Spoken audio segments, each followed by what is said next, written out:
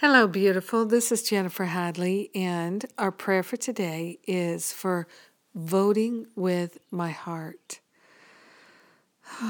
So we place our hand on our heart and we vote for love. We open ourselves to an awareness of perfect love, leading us and guiding us in our choices this day. We consciously partner up with the higher Holy Spirit self, and we join together with the great I am that I am in love. Truly, we call the name of God, beloved I am that I am, and we declare that we are willing to be led and guided to the very highest and best choice for us today and every day. We're grateful and thankful for our right to vote, and we are grateful and thankful for everyone who has participated in making it possible for us to vote.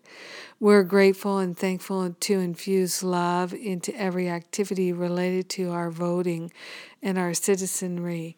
We're grateful and thankful to be a loving presence in our community right now.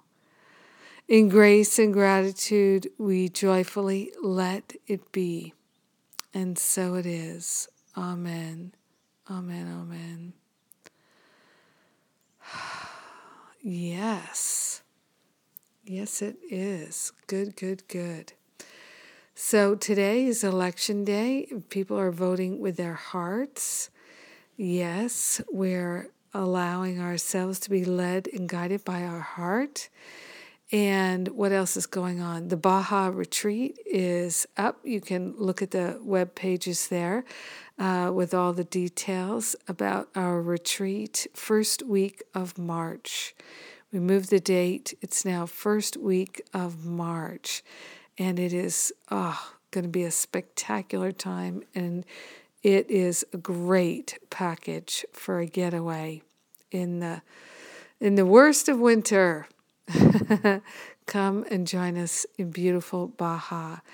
And then, what else? My number one tip class is coming right up, and lots of good, of course, unfolding in our hearts and minds.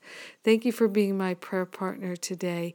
Have a beautiful and blessed day, and vote with your heart. Thank you.